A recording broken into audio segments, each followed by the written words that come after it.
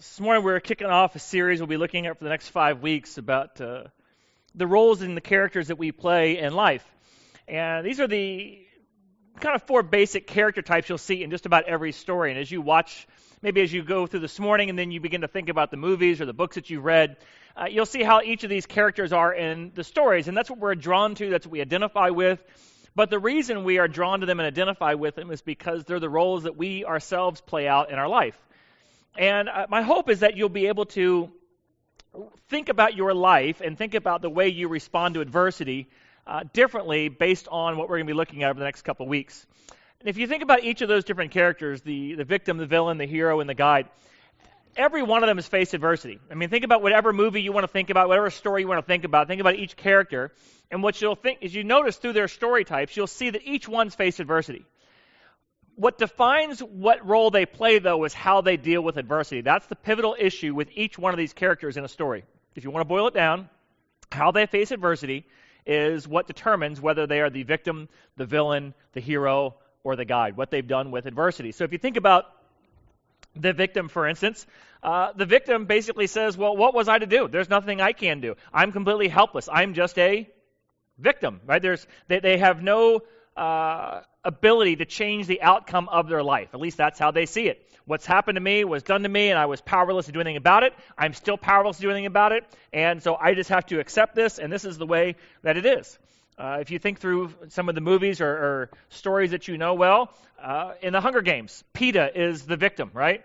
Only victor of the Hunger Games to never actually have to kill anybody. Right? What did he do? He just basically limped his way with a cut leg while the other girl did all the work, right? That's pretty much what he did. He just complained, where does Katniss find him? He's buried in the mud. And then he sits there and cries, please stay with me, I can't do anything. I just want to... Right?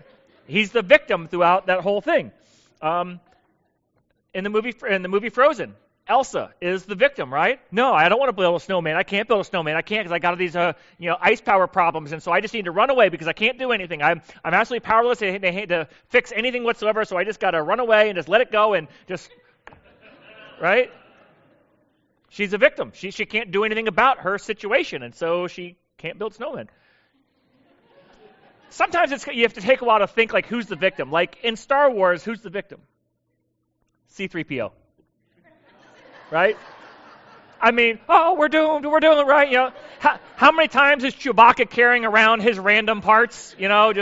He's always the victim no matter what happens. And think about it. He's right there with R2-D2 the whole time. R2-D2 doesn't play the victim. R2-D2's always, he's got the little thing. He's always doing something. But you think C-3PO would be far better equipped to do something than that little droid unit. But every single time, though, he plays the victim. Bond movies, pretty much there's always a girl who's the victim, right? Now, there's always the son that started as a victim, but then you realize she's really the villain. But then there's the other one who's always just the victim girl, and that seems like in almost every one of the Bond films. You also see this played out in Scripture. I mean, after all, you go to the very beginning of the book, and you find the very first 2 victims of all mankind, right? Adam and Eve. We're victims, right? God, what did you expect? You put this woman here with me, and what did you think was going to happen? I was just minding my own business. She did all of this to me, so you deal with her because I'm just a victim here. And then what does she say? It's not on me. I didn't have anything to do with this. It's this serpent that you allowed to come into the garden. That's what's responsible for all this. And then Satan's sitting there like, oh, yeah, it's me. This is really fun. This is what I wanted to see happen all the time. Right? I want everybody to become victims. That's what I want. I want you to have a victim mentality throughout your life. That's Satan's goal for your life, is that you would either become a victim or join him as a fellow villain. That's really his goal for you in your life. And so the history of humanity starts off with Adam and Eve as victims. You then can move through the Old Testament. You'll see more and more victims as you move along. Saul plays a great victim card. When Saul is first anointed as king, where is he at?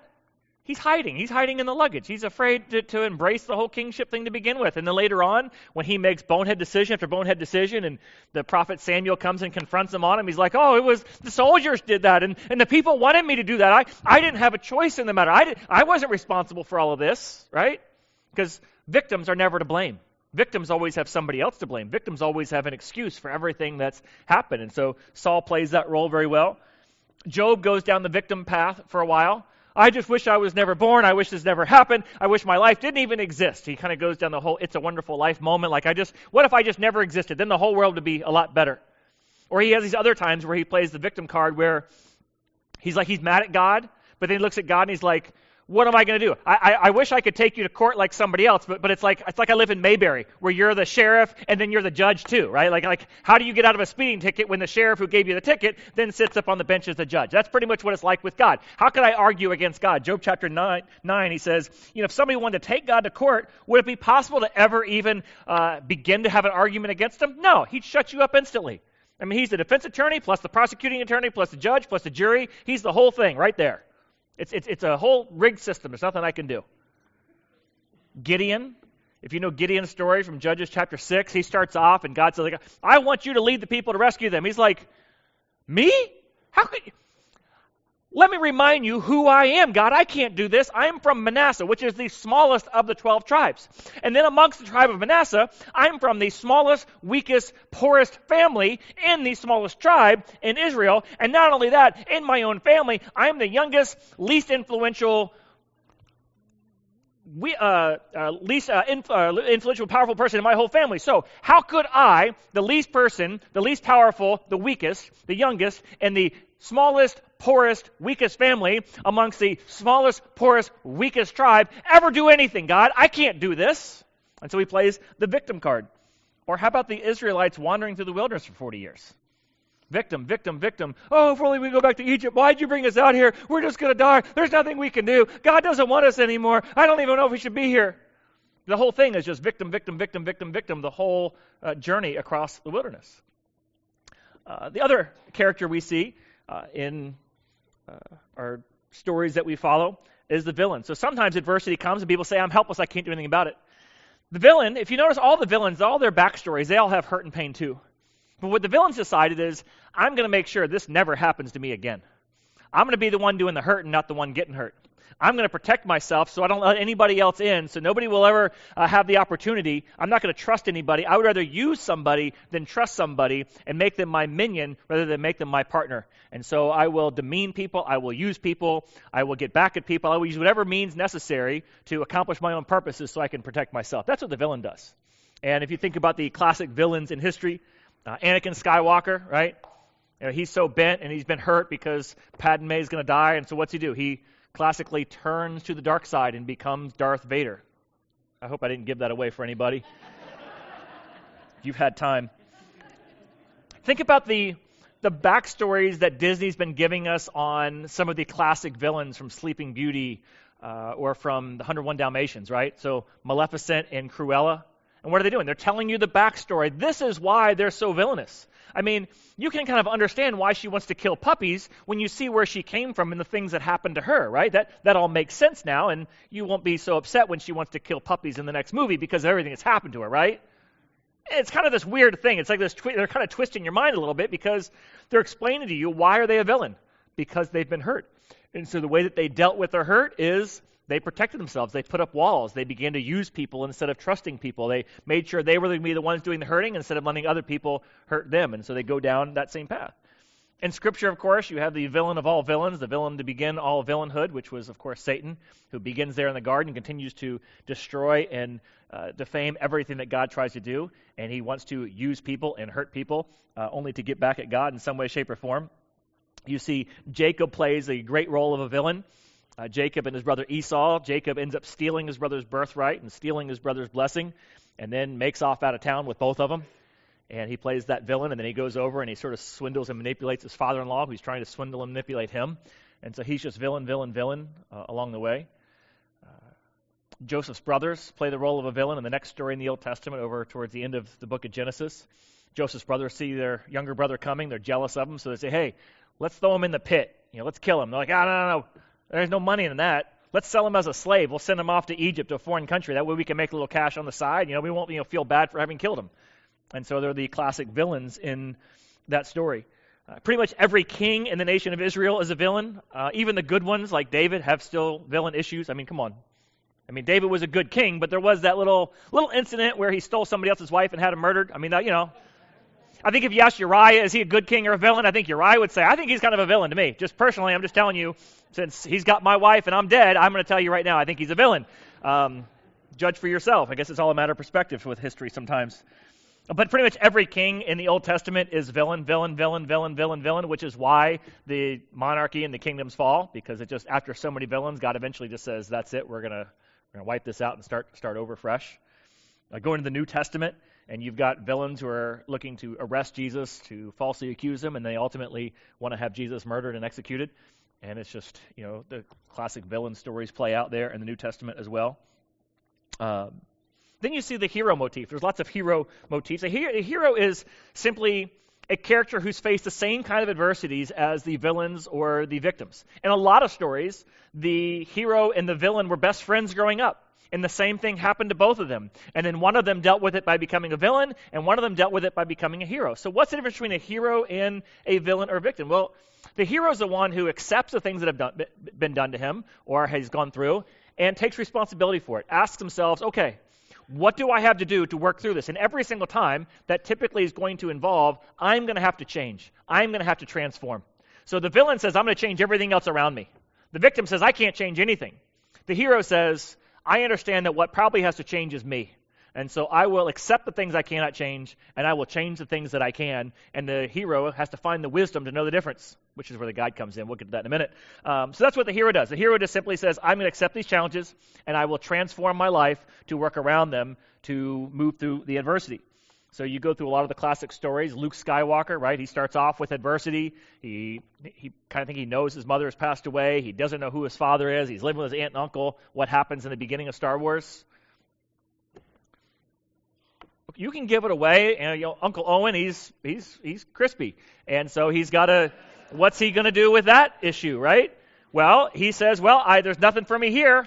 I might as well join the rebellion, and so he sets off and he transforms and becomes a Jedi to be a part of the change. He transforms himself through that process. What does Katniss do? Katniss is another one. She's from the weakest of all the districts, and so she's got to transform into a hero to accept all the adversity that she's faced, because there's other districts out there who seem to have a lot more money and a lot more people behind them along the way. And so what is she going to do? She's going to accept all of these things, plus she's going to drag Peeta's butt along the whole way and find a way to somehow do a horrible thing and yet still come out as a hero on top as a result of it. Isn't it amazing? She's, actually has to kill people, but you want her to, in a sense, almost, right? So she heroically has to change into becoming a hero that she never wanted to be. She just wanted to mind her own business, and so she has to transform. Go through the scripture, you see lots of heroes. Joseph is probably the best case study of a guy with a hero mentality. That's the guy whose brothers threw him into the pit, and they sell him off as a slave. And you know what he does? He's like, if I'm going to be a slave, I'm going to be the best slave there is in all of Egypt. And sure enough, he becomes the best slave in all of Egypt. He rises up to prominence in his master's household to the point where his master trusts him and puts him in charge of everything. Well, he then gets falsely accused and gets thrown into prison. But you know what a hero does? He says, if I'm going to be in prison, you know what I'm going to do? I'm going to be the best prisoner I can possibly be. So he rises up to great prominence there within the prison, such that the warden doesn't even bother keeping after him. Really, they just say, hey, you be in charge of all this stuff. I'll trust you with everything because I can trust you, and you're embracing your role in the place that God's put you. After that, crazy thing happens. He becomes prime minister, which might sound like a good thing, except for the fact that there's going to be 7 years of famine. But you know what he does? He embraces it and says, I'm going to make the best of it. I'll be the best prime minister there's ever been, even in the midst of a worldwide pandemic and famine. I'll do everything I can to be the best prime minister I possibly can. And then guess what happens? His brothers, the ones who sold him as a slave, sold him out, lied about where he was, left him for dead, they show up. They need a handout. And you know what Joseph does? He's the best brother he could possibly be. He cares for him, loves on him, and forgives him. No matter what adversity comes into his life, he has chance after chance after chance to either play the victim or play the villain, and every single time he plays the hero, the hero, the hero, the hero, hero. Amazing story if you go through the Old Testament.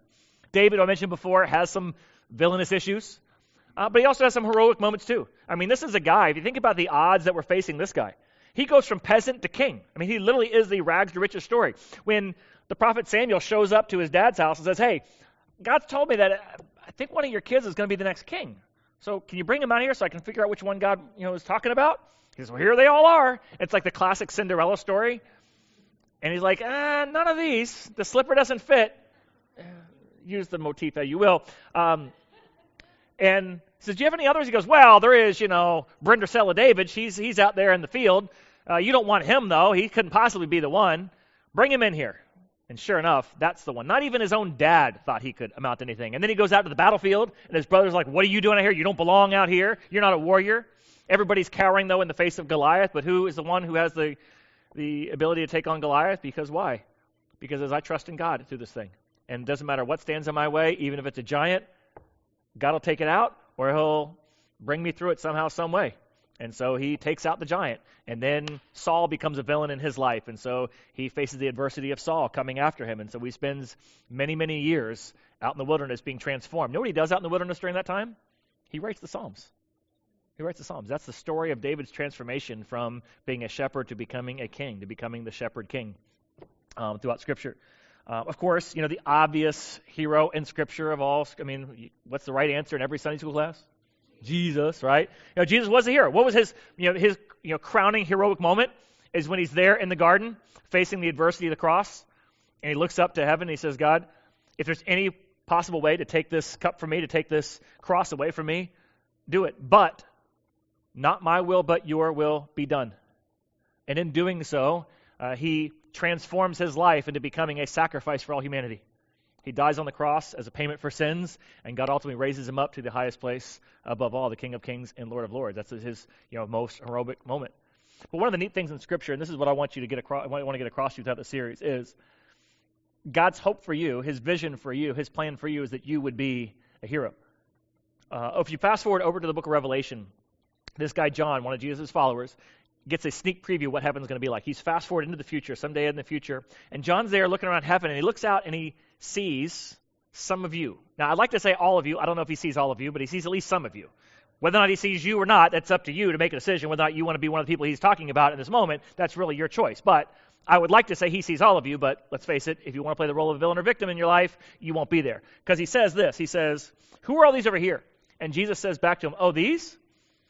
These are the ones who've overcome. And to them I will give the right to sit with me on my throne, just as I was victorious and sat down with my Father on his throne.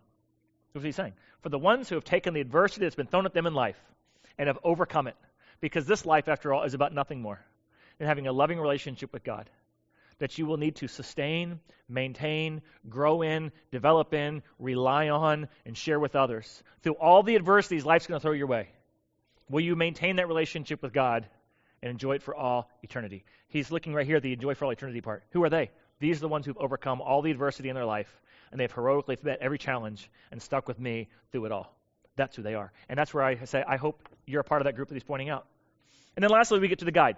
The guide is the character that comes alongside every hero. Typically in any movie, any story is going to have a guide, somebody who comes alongside them. And the guide is simply somebody who's already been there. They've gone through those kind of hurts. They've been there before. They've experienced it before. They see somebody else experiencing those same hurts. And so instead of saying, well, good luck with that, no, they come alongside and say, I want to help you get through this. I want to help you move out of the victim mentality, move out of the villainous temptation to become the hero that you can be. And so you know all these. Who was Luke Skywalker's guides? Yoda, Obi-Wan Kenobi, right? They came alongside him and guided him along. Katniss had her guide, remember? Haymitch comes along, and he's kind of like the reluctant guide at the beginning, but he ends up becoming a very good guide and guides her through on how to get on to victory. Gandalf guides through Frodo. Interesting story when you think about Rocky Balboa, right? He tries to be a guide and a mentor for Tommy Gunn in one of the movies, right? But that doesn't work out so well, and Tommy becomes a villain. He tries to become a mentor and a guide to his own son, but his son just wants to play the part of a victim. And so who does he ultimately become a guide for or a mentor for?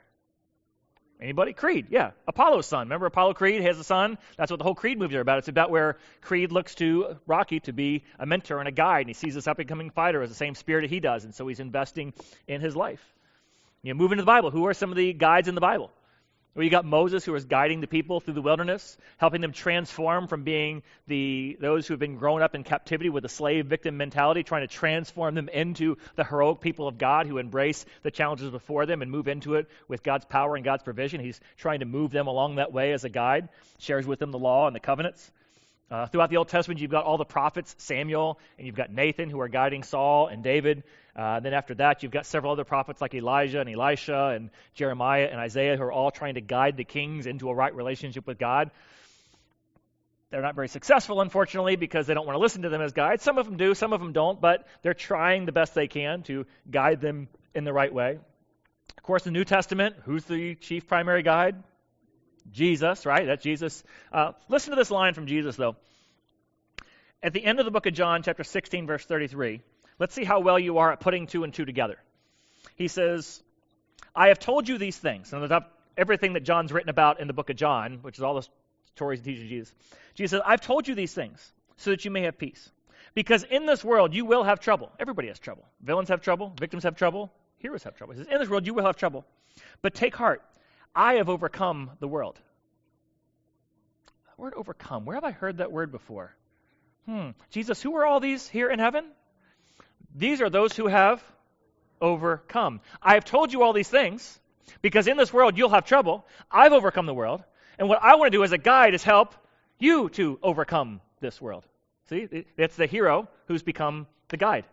It says over in Hebrews chapter 6 about Jesus, he's the forerunner of our faith. He's gone before us into the temple, into the most holy place as our priest, and in the line of, just like the Melchizedek was a king and a priest. That's who Jesus was. He's a forerunner to go before us, to lead the way.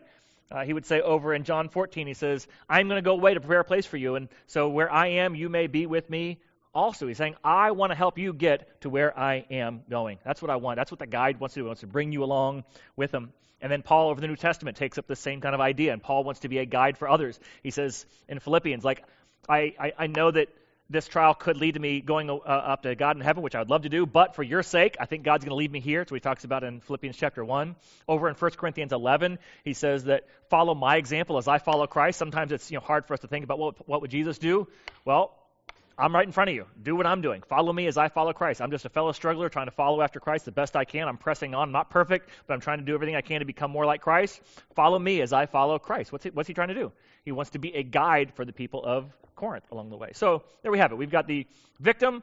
I'm helpless. I can't do anything. We've got the villain. I'm not going to let anybody hurt me. I'm going to take matters in my own hands. And then we've got the hero, which says, I accept the challenges that are in front of me, and I will do whatever changing and transforming I have to do to embrace these challenges and move forward in light of everything that's been thrown my way. Then there's the guide who looks to try to make other people or try to help other people become the hero in their own story.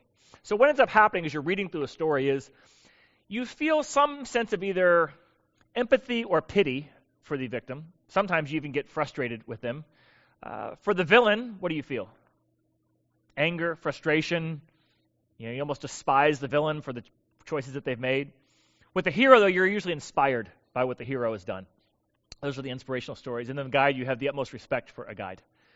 And if you think about your own life and you think about the stories that you played, just like in the movies, what you'll see is that sometimes people are all of them. That's why I showed that opening clip. If you think about Top Gun, with the role Maverick plays, there's times where he plays the victim, both in the first and the second one, right?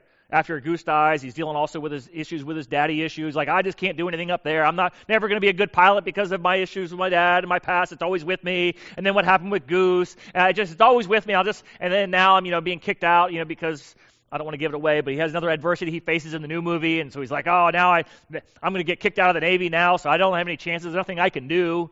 And this girl's looking at him like, no, you can do something. He's like, no, there's nothing I can do. That was the victim role. He then plays a villain role where he's sort of out to get Rooster, which is, spoiler alert, it's Goose's son, but you kind of see that from a mile away. So he's kind of always, there being an obstacle in Rooster's path. And is it because of some issue with his dad or what? We're not really sure. But Rooster sees him as the villain in his life. It's keeping him. It's always out to get him and is always putting him down and trying to hold him back. So you have that issue.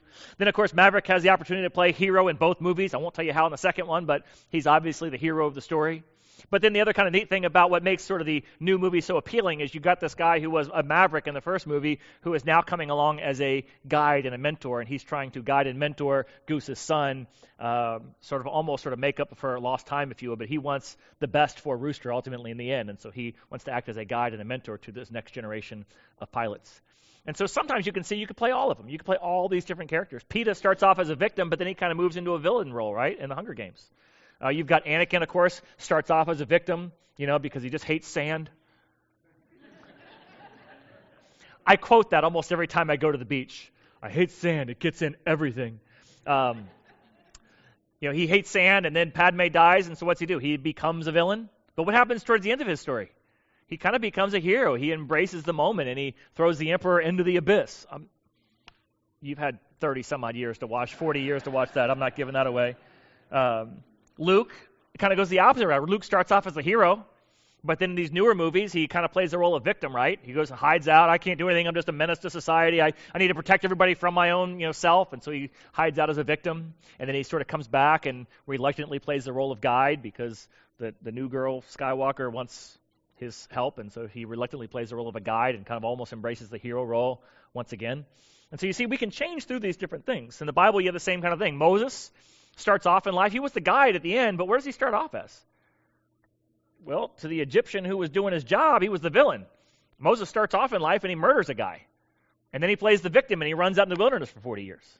And then God calls him. He says, I want you to go back to Egypt and tell Pharaoh to let my people go. And what's Moses say? I can't do that. I'm not good. I don't know how to speak. I can't do it. Victim role, right? He finally embraces the hero role, goes back to Pharaoh, says, let my people go, and then ultimately becomes the guide as he leads the people through the wilderness. So you see how people can kind of develop and change over time. We already mentioned that David plays the villain for a while. He plays the victim for a while at other times. He plays the hero for a while. Then he goes back to a villain at the end of his life. He has like a hit list of all the people he wants murdered on his deathbed. It's kind of a weird thing. One of the best ones, though, is Job. In Job, there's this tension in the character of Job because his friends are all pushing him to become the villain.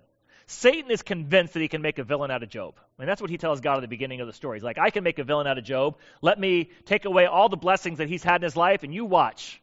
He'll become as villainous as anybody else. And then he brings his friends in, and his friends all basically say, you're to blame for this. Even if you don't think you're to blame, just go ahead and say whatever you need to say to get all your stuff back, right? And they're trying to push him to be a villain. His wife tries to push him to be a villain. Just curse God and die, right? But what does Job do? He takes on the role of a hero at the beginning of the story. And he says, should I accept the good from God and not the bad? The Lord's given, the Lord's taken away, but the name of the Lord shall be praised. And so he starts off sort of in a hero motif, but that weighs on him after a while, and he moves to the victim motif in chapter 3, where he says, I just wish I was never born. And then as I mentioned before, he's like, I want to argue with God, but what good's that going to do? Even though I know I'm right, it does. You ever argued with anybody in your life where even if you're right, you're not going to win the argument?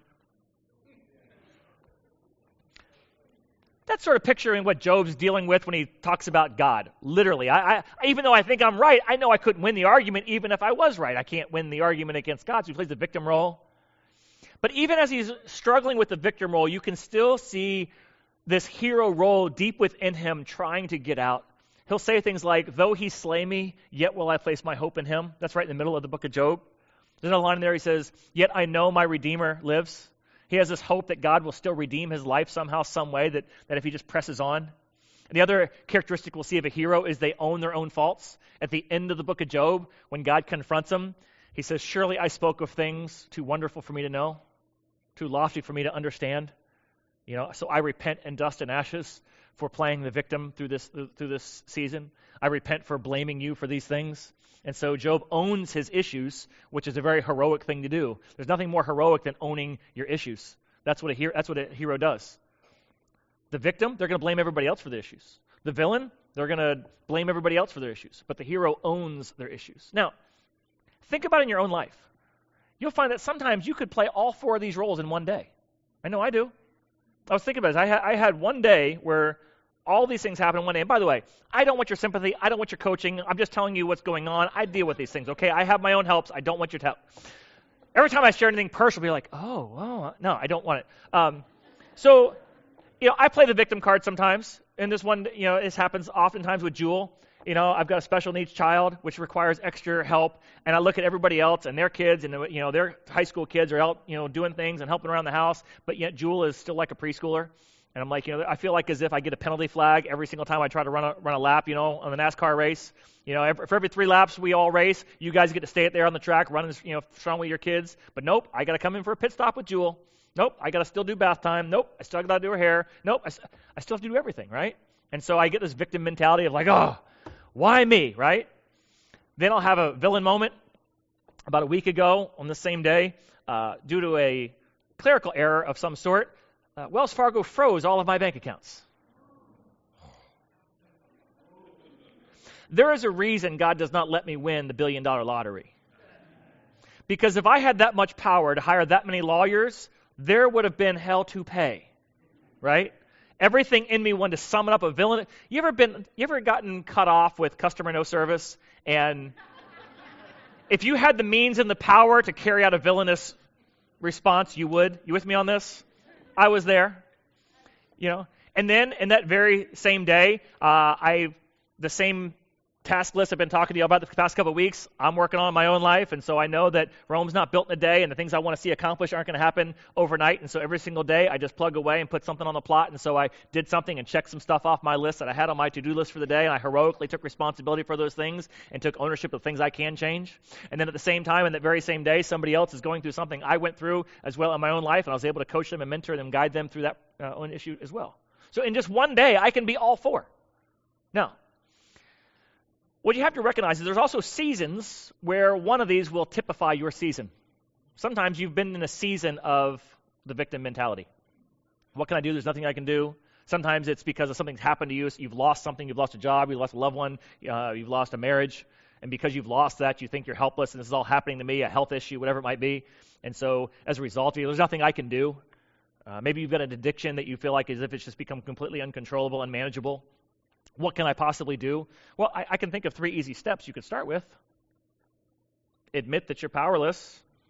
Recognize that God can help you. And 3 would be to turn your life over to God. I don't know where those 3 steps came from, but I think if you come on Wednesday nights, you'll hear more about them. Sometimes you go through seasons where you've played the villain. And if you don't think you have, maybe ask your wife or your husband if you've ever played the villain, where you blame everybody else and you begin to use everybody else and you separate yourself from your friendships, or your friendships get separated from you because of the way you treat people during that season. You force people to either become an enabler or to be out of your life completely when you're going through a villainous streak. And so you're always looking for revenge or get back or guilt trips or gaslighting or manipulation. You want to use God and use people instead of loving God and loving people. And some of you can identify you've gone through a season like that. Some of you are in a heroic season where you've begun to accept responsibility for your life, and you made a list of all the things that you've done, and the things that, some things that are my bad, some things are your bad, some things that are just it's bad. And for the things that are my bad, I've repented, I've made amends for those things. For the things that are your bad, I've sought you out to make amends where possible and given the forgiveness as best as I can, and because of what Jesus Christ has done through me. And for the it's bad stuff, I just accept there are some things in life I just cannot change. I think I embrace the serenity prayer as I move through that season of my life. Then there's other times where you're thrust into the role of a guide. And sometimes you think of a guide as like this old geezer helping people along. No, you'll play the guide at all different stages of your life. As soon as you have a kid, you're a guide. Automatically, there you are. You're a guide. You have to be, if you don't want to embrace that role, if you want to be a victim, you cannot parent as a victim. You cannot parent as a villain. They may think you're the villain, but you can't parent well as a villain. You have to parent as a guide, right? You have to help them through those struggles so they can see they can become heroic in their own life. What I also see is it only takes about, 3-4 years in Hampton Roads to become a local? Because you've been here longer than everybody else, pretty much, right? I mean, the Navy just brings in a whole new crop of people about every 2-3 years, right? So after about 4 years, you're the old guy, right? You've been around, you're the old timer in this place. And that's why at your work, where you work so often, is there like a moment where you wake up and you're like, wow, I realize I've been here longer than just about everybody else. I've only been here 5 years, but I guess I'm like the old folk around here now. I even see this with our teenagers, that the sophomores, juniors, and seniors are going back into the middle school to be mentors and guides to the younger students. So the mentor-guide role can happen at any different stage of your life. Don't just think about this in the older role. And maybe there's seasons of your life where that's what you're called upon to do, is to be that mentor, that role, that guide for somebody. So what am I getting at with all this? Well, a couple things I want you to recognize. Number one is that 2 of these roles will happen by your own sinful nature by default. The other 2 roles require intentionality.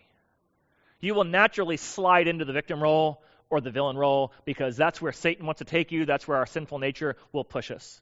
Adam and Eve, victim. A lot of other folks about time, Cain, went to the villain role, right? So you go very back to the beginning. So Satan or life or the tendency or a sinful nature, whatever you want to say it, you will drift into victim and villain mentality. You have to intentionally choose the path of heroism or of being a guide.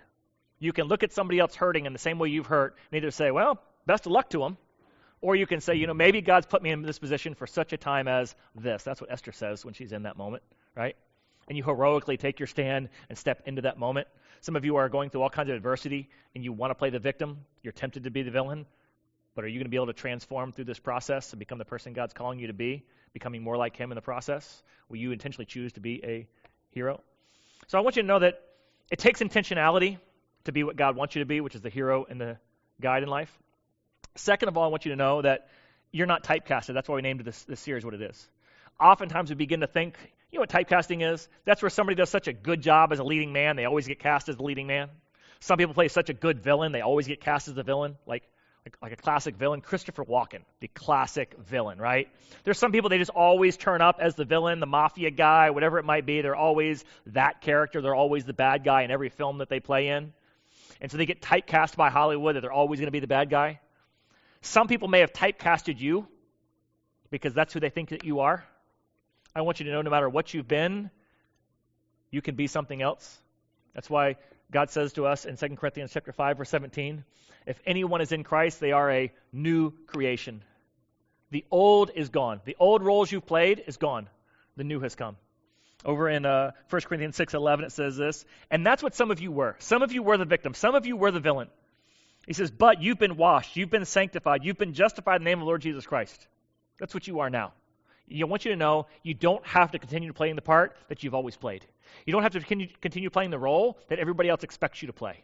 You can break out of it. And it may take a while for people to realize you're not the villain anymore. You're not the victim anymore, that you're taking ownership of this. And you can be the guide too. You can step into that role. Even though you might say, well, who's going to want me as a guide? Anybody who could use your knowledge and experience or wisdom of what you've learned along the years.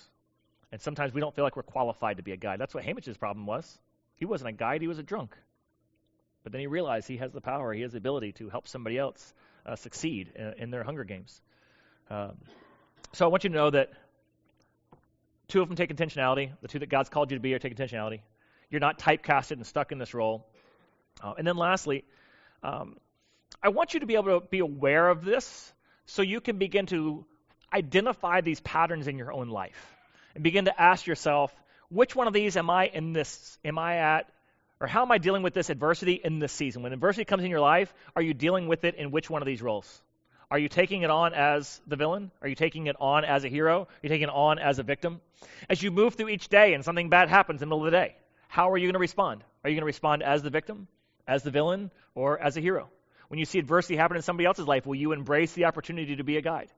And just having this motif for me seems to be an easy way to step into the role God wants me to play. And that's why I wanted to share it with you in this series. So just as you move through your life, begin to ask, with the adversity I'm facing right now, which role am I playing? Which role do I want to be playing? Where is God calling me in this? And as each day goes by, when you deal with the adversity of your day, will you take it on as a victim? Will you take it on as a villain? Or will you embrace it and realize that this may require me to transform in my role? So with that, let's close our time out in prayer. Father, I thank you for your love. I thank you for your grace. I thank you for that, Father, that you heroically took our sins to the cross, that you might be transformed from the incarnate God to the God who saves, the God who's a ransom, the God who truly is worthy of that every knee will bow and every tongue will confess that you are the Savior and Lord and King over all, that you truly are worthy because of the love that you've expressed over all of us. And Father, may we allow you and embrace you as a guide that would lead us into a relationship with you.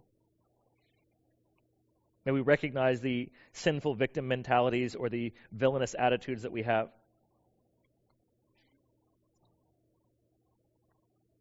And embrace the role of a hero that would own our issues. Repent from our problems. And move into a right relationship with you. And in Jesus' name we pray. Amen.